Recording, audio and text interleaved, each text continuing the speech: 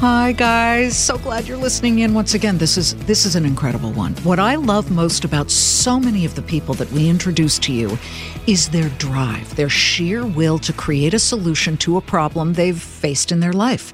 Some are, lifestyle problems, like the founder of Untuck It, Chris Riccobona, we just profiled, who couldn't find a shirt that looked good untucked. So he created one, and now he's a multimillionaire. But some are actually life and death problems. I want to take a minute to share a pretty devastating statistic with you. In 2020, cancer killed 10 million people worldwide. Globally, it is the second leading cause of death, behind only cardiovascular disease. Now, of course, therapies have improved, but they're only as good as the tests that reveal a person even has cancer. And up until now, diagnostic testing could only detect a handful of cancers, most of which need to be more advanced before they even show up in the blood. That appears to be on the verge of changing dramatically, thanks to my guest today. Ashish Tripathi is the founder of Tzar Labs, which is a molecular diagnostic company that's invented a new test that detects 25 different types of cancers before the tumor has physically formed.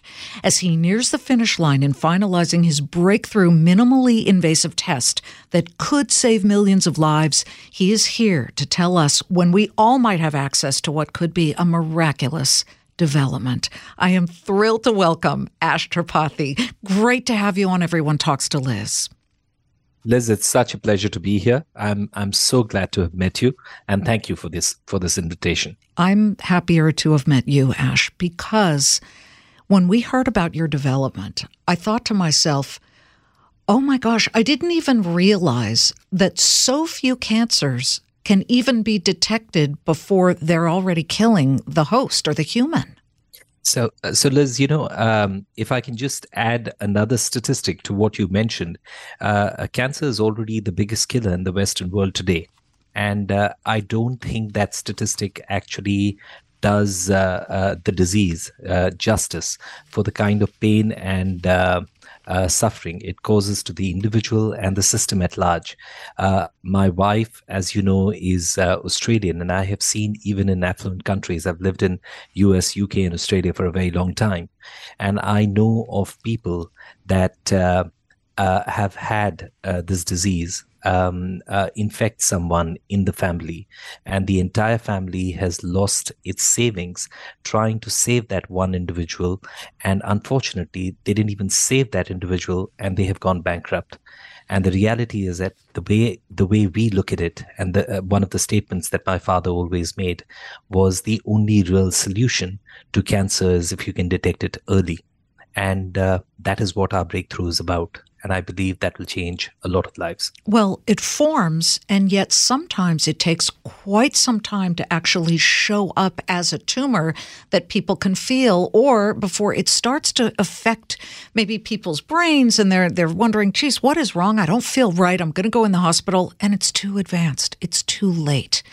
Let's talk about your test, what it can do, and how it took you along this journey to create what could eventually be approved as this unbelievable test. Liz, there are 3 global firsts. If I can just let your audiences know what this test is about. There are 3 global firsts that we claim. This is the first pan-cancer blood test. So it can detect all cancers, but interestingly, it can detect it at a stage called cancer in situ, which is still PET negative. So it is still not detectable on a PET scan, but we can not only detect its presence, we can tell you which cancer and where it is growing straight from a blood test. So that's claim 1. Claim 2, this is the first prognostic test for cancer. So not only can we tell you that you do not have cancer, but we can actually tell you that you are at low risk of cancer for the next 12 months, because essentially we know the pace at which these markers grow. So effectively, if you're within a safe zone, we know that the fastest cancer will not move from there to a tumor stage in 1 year. So you can understand the use case of a test like that. It's a blood test that all of us will do in the future once a year, and we will either catch cancer at stage 1 or before, when it is infinitely more curable. Claim 3, which is actually the very interesting one for oncologists, we can give you dysfunctional pathways and mutation readings that you typically get from a biopsy of the tumor tissue. We can give it to you from a blood test itself. Okay, well, so biopsies are invasive versus a blood test. Correct. So the latest research from Salk Institute and other institutes in the US and in Europe have shown that as soon as you do a biopsy, you aid in the spread of the disease because it actually speeds up the activity of the tumor. But not just that, when you do a biopsy, think about it, you get the mutation readings of that particular tumor. Sometimes the driver mutation in an advanced stage, so in a metastasized stage, when you have multiple tumors, the driver mutations could be coming from a secondary tumor. And if you have done a biopsy of one tumor, you do not get the driver mutations of a secondary tumor. The advantage that we have is that we can give you the mutation readings or the dysfunctional pathways readings for multiple from multiple tumors in the body. Now, having said this, the first question that will play in your mind is, how's this possible? Yeah, I was going to say, how do you do that? Because at the moment, there are very few cancers that can be detected from a blood test or from feeling, say, for example, a mammogram for breast cancer. So, Liz, to be blunt, we are not magicians, nor are we the smartest people in the world, right? We literally got lucky. Essentially, we were a cancer drug company that was working on a cancer drug. While studying the pathways, we realized that the molecule was acting on a small set of stem cells. And when we looked further, we realized that there's an epigenetic change that is happening on these stem cells, which is in fact creating cancer stem cells. Cancer stem cells then create cancer cells. 1 billion cancer cells have to come together to form a tumor, a 1 cubic centimeter tumor. Now, once the tumor matures, it is truly a dangerous disease because it starts shedding CTCs at a furious pace. Cancer cells. It sheds the cancer cells into the bloodstream.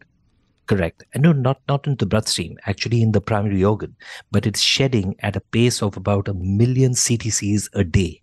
Right. So at that stage, you are dealing with an aggressive disease. Now, what happens at stage 1, as you know, is that it's a localized disease. So what is happening is that there's a mutation that is formed in a primary organ. It could be the lung, it could be the liver, it could be the kidney, any part of your body. But what is happening then is that the tumor cells are proliferating. 1 billion cancer cells come together, form a tumor. At stage 2, what happens is that vascularity starts to happen. So blood vessels start to connect because the tumor wants to spread faster. Once the tumor gets connected to the blood vessels, it will grow even faster.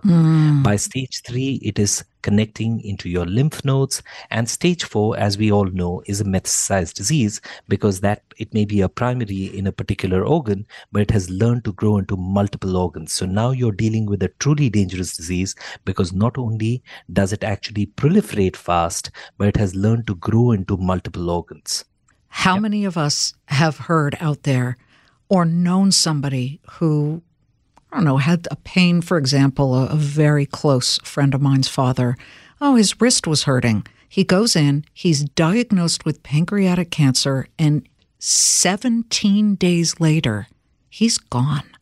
He's gone. So what you're saying is that you can actually find these biomarkers that begin in stem cells way earlier than just, it's ravaged the whole body. We didn't realize it until now. Correct. So if I can close that loop, what is happening is that once the tumor starts shedding its tumor bits, if you will, the CTCs, those CTCs break down and they release their contents, which is ctDNA and cell-free RNA. The entire liquid biopsy space, all the big companies that you probably know of, right, have essentially been looking for these tumor bits floating about in peripheral blood. So they are looking for CTCs, ctDNA, cell-free RNA, all resultant markers of the tumor. What we had stumbled onto was a causative marker for the tumor. So because the stem cells are growing into the cancer cells, which is actually growing into the tumor. And the interesting thing was that these cancer stem cells start becoming visible in the blood, in peripheral blood, a good 12 to 18 months before the tumor even forms. So the nature of our breakthrough is what we realized was that from peripheral blood we could isolate or enrich our cells of interest because we know how to distinguish between the healthy pluripotent stem cells Right. versus the cancer stem cells. We are able to actually look at what is the cancer stem cell load. And that we realized is an indicator of when cancer is absent, when cancer is imminent, and when cancer is present. This is Everyone Talks to Liz, and we will be right back.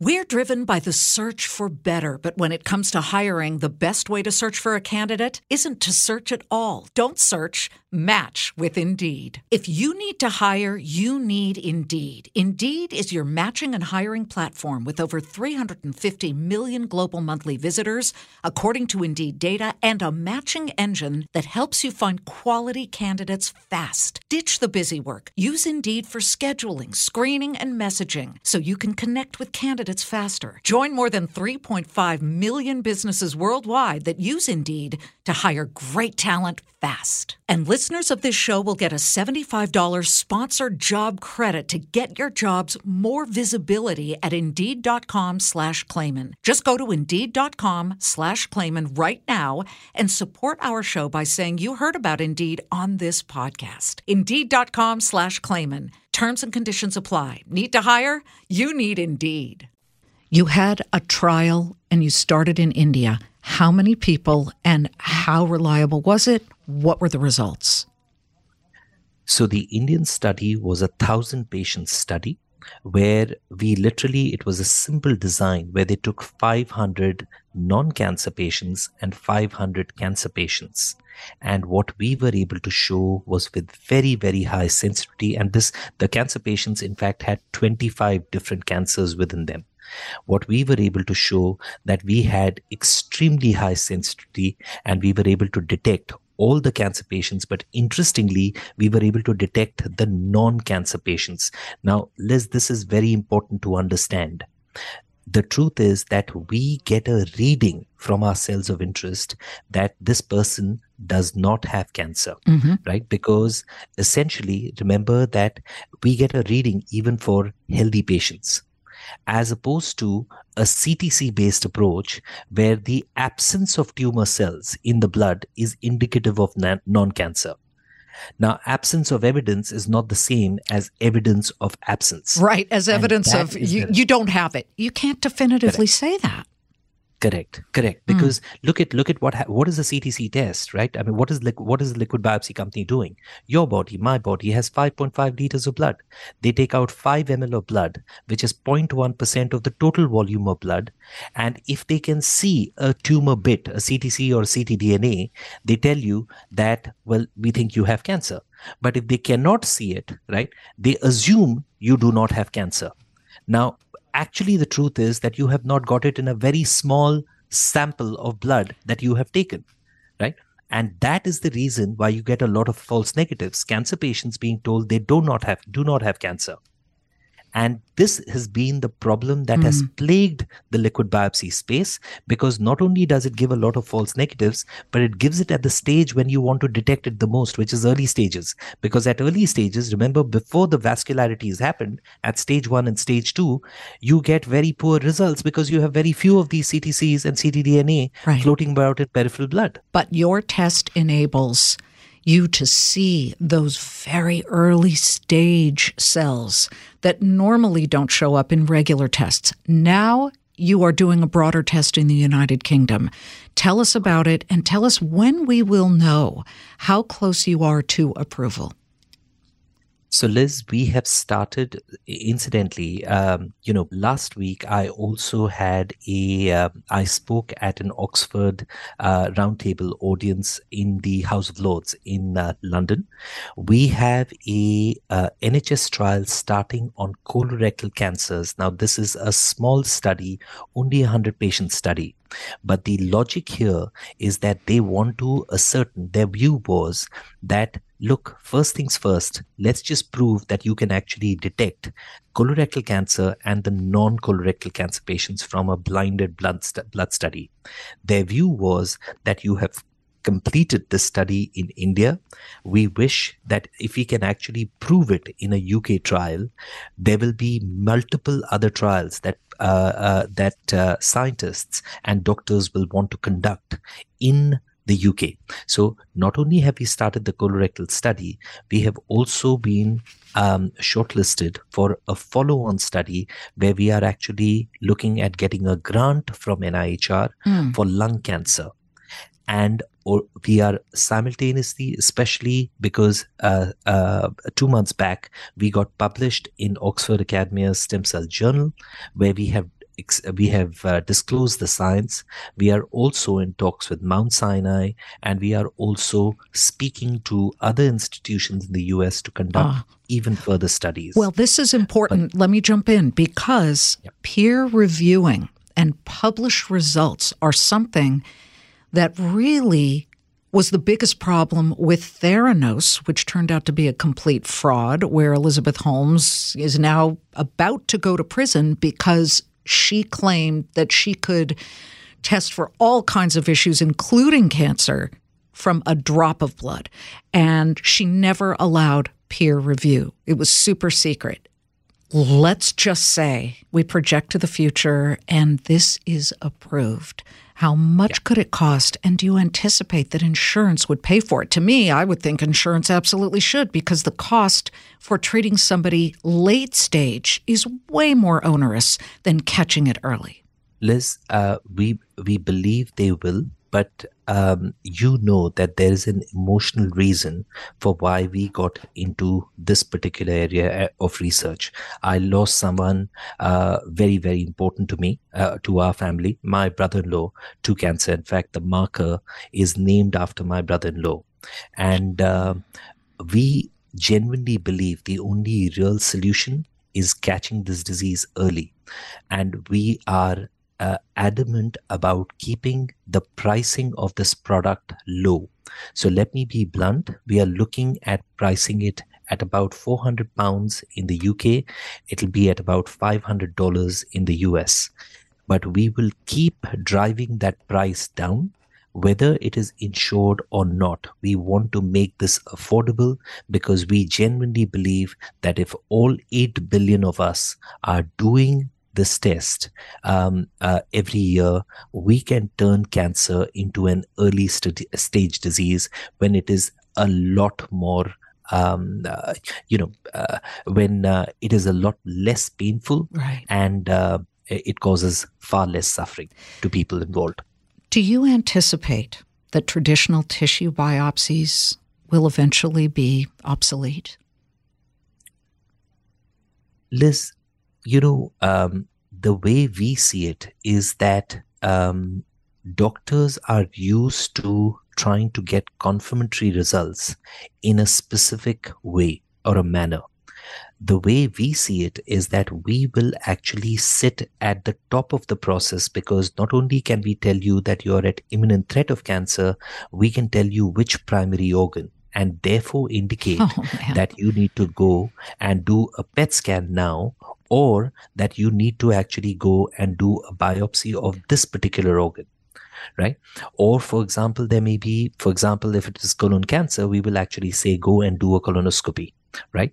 Now, the way we see it is that we are not an immediate threat to these technologies, because doctors still want to actually get their confirmation in the manner that they are used to seeing the confirmation. But we do believe that we will actually be able to advise this to patients a little earlier, when it is when you can do a lot more for that particular patient. Absolutely. And that's the point. We are also so interested to know the climb, the process. Were there times where you felt like you wanted to give up? I can only imagine this has been a years-long effort. So, Liz, the way I see it is that this is frankly, the breakthrough of my father, because, as you know, my personal background was investment banking. I worked in the US, UK for a long time, and Australia for a very long time. I came back to India and I worked with three of the largest investment banks in India. In fact, I was the national TMT head at Edelweiss. What happened was that my father was extremely interested in molecular medicines and a delivery mechanism that he was working on. Now, interestingly, he was working on this for more than a decade, and you know, when I came back to India, he did mention that, look, he's trying to raise some capital. But every time I would speak to my friends in the US, they would go, wow, this is cutting edge. But when I looked at, when I would talk to a lot of the private equity firms in India, a lot of them didn't understand what he was doing. And the breakthrough that I realized was that I was actually able to raise the capital for him. When I did that, Yeah. right, the investors insisted that they wanted me to join as the CEO because they said, look, there's a key man risk here. Your father is in his late 70s. And the reality is that this will need international capital. Now, that was a crux moment for me because I was in a very senior role. In fact, when I went and told my boss, who was the promoter of Edelweiss, that, look, I'm going to resign because I'm going to join this business, his first point was that, look, the next raise that you do, let me know and I'll put in money if you're so serious about this. And sure enough, the next round that I raised, I got funding from one of the largest pharma companies in India, one of the largest private cancer hospital chain in the country, and a lot of individuals in their personal capacity, a lot of HNIs from India that invested. And sure enough, Venkat, the promoter of Edelweiss, also invested. Now, having raised that money, the challenge was that we were working on the molecular medicine piece until we realized that, while we were studying the pathways of this molecule, we literally stumbled onto this particular cell. And because we were cancer experts, we understood the implication of what we had found. But as you can imagine, at that time, when we were trying to raise capital for this diagnostic piece, that was when the Theranos story was breaking down. And there was a lot of skepticism about anything to do with a blood test. Sure. Finally, we were able to raise capital in Singapore, right? And, once we did that, of course, and we got the clinical studies, but even after we got the clinical studies, there were question marks because the issue from our perspective was that, Liz, the interesting thing is that this particular cell was not found by us. It was in fact found by an American scientist in an American university 15 years back, but in the tissue. Right? So effectively next to a tumor. And what he had hypothesized was that these cells are growing into the tumor cells. But think about it.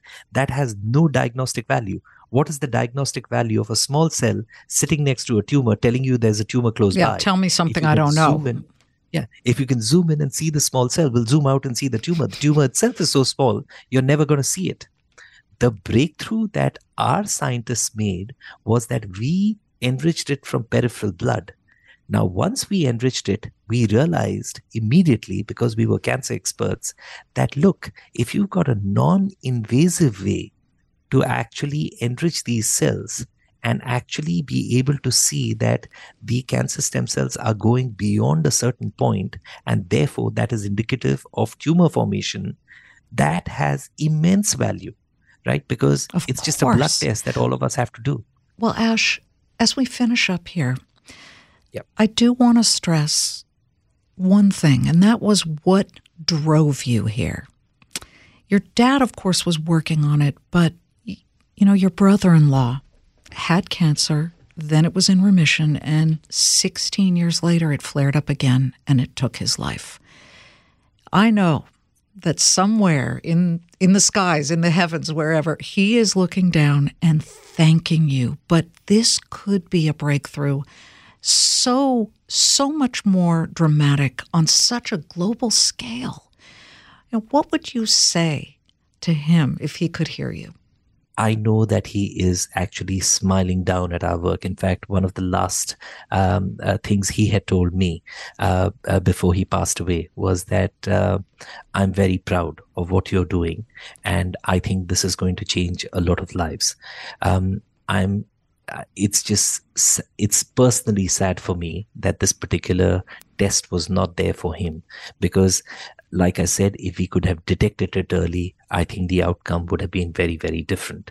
But one of the poignant lines that he had once told me is, he had this jocular way of explaining, of making his points.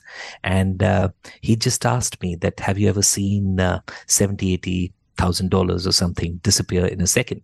And I said no. And he picked up his chemo drug, had the pill, and he started laughing.